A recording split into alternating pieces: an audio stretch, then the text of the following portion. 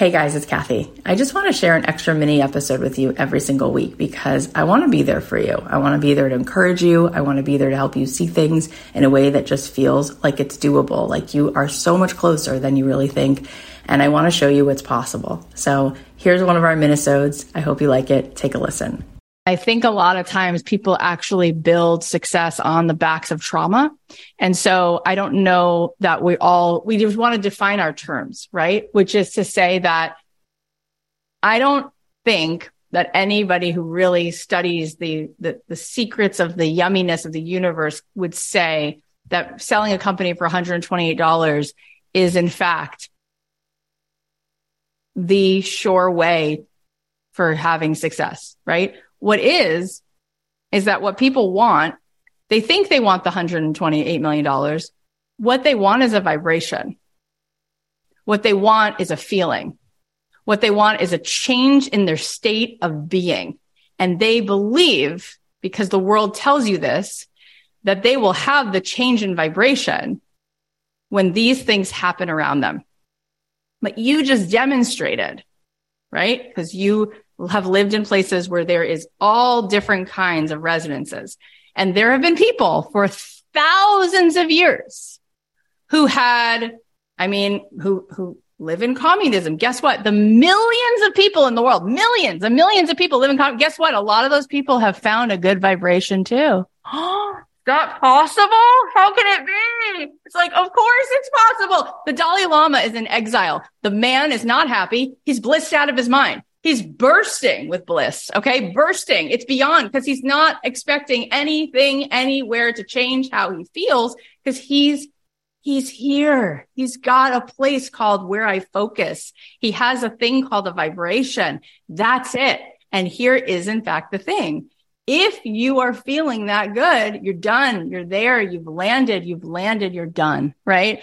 And that's what most people who are compelling have in common. Now that's irrespective of what has happened. Because the truth is, if you are the kind of person who is that level of joy, you can find that a lot of things winds up becoming magnetic to you. People want to be around you. Things are like, it's just a lot of extra things can happen, but it doesn't even matter that they happened, right? Like, the way that I feel having entered a certain season of my life and a certain rhythm with how I'm able to focus my own attention, everything it's irrelevant. It's totally irrelevant. Like, if I meet a certain number, I don't check the number of downloads. I'm not looking at how much money we're making. It's all separate from how I feel, right? So I feel like that's it.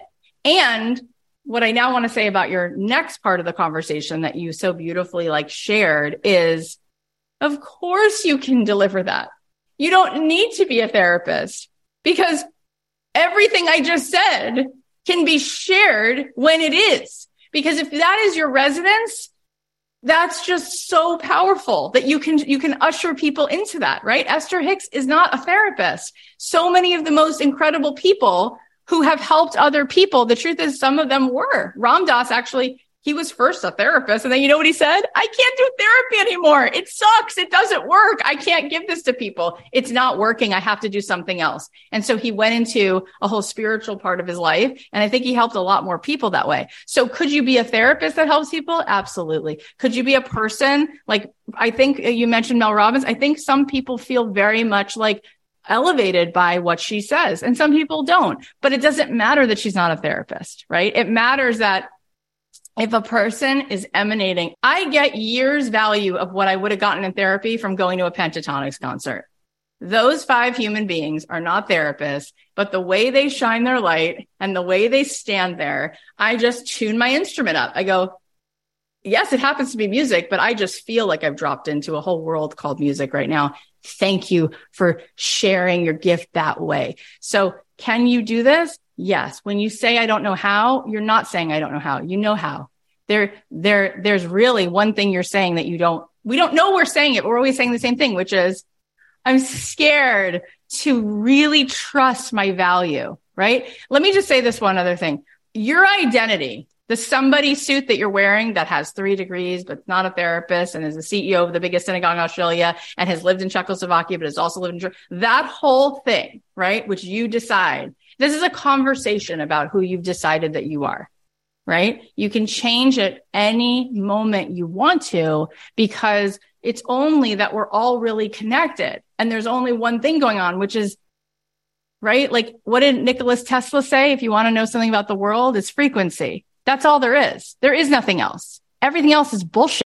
So if it's frequency, you don't need to know how to be, you just put it in the world, right? And yes, there are things at which, like, if you want to build a house, you should get some insulation, right? Like, I mean, I'm not saying you shouldn't get a microphone and press play and publish. There are things, but that is like the easiest part. And you know how to do those pieces. So what you were really saying in terms of, I don't know how, is I'm not claiming and trusting my inherent value. I'm not claiming and co-signing and trusting that everything I just said, that I can tell, that I can see, is valuable enough that I can just start putting it in the world with this full intentionality and help people, period, without needing another degree that tells me I'm allowed to do that. And that's really what you were just asking, is for that permission. You know, when you just said, I'm not saying that people are successful if they have money. I didn't think that you were saying that. I thought you were saying something else, which you said again. And I'm going to tell you what you said. You said, I'm not saying people are successful with whether they have money or not. I'm saying if somebody decides they want to be a teacher and they have that goal and they achieve it, they're successful. And that's not what I'm saying. I'm saying you were successful when you feel the joy that you think is coming.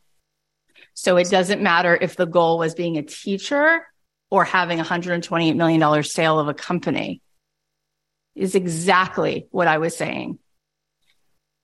The thing we are after is not the goal. It's a change in vibration. The thing we are so seeking, that we are craving, that we are so thirsty for, is an elevated state, is feeling good, is feeling fucking lit. So no, that is not going to be achieved by having a goal and achieving it. That is the opposite of it. It's going to be achieved by not being attached, not being attached. You give it to yourself.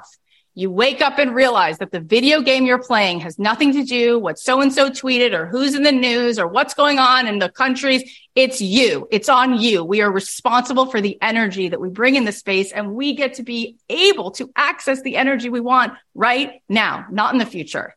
It's not in the future. It's now.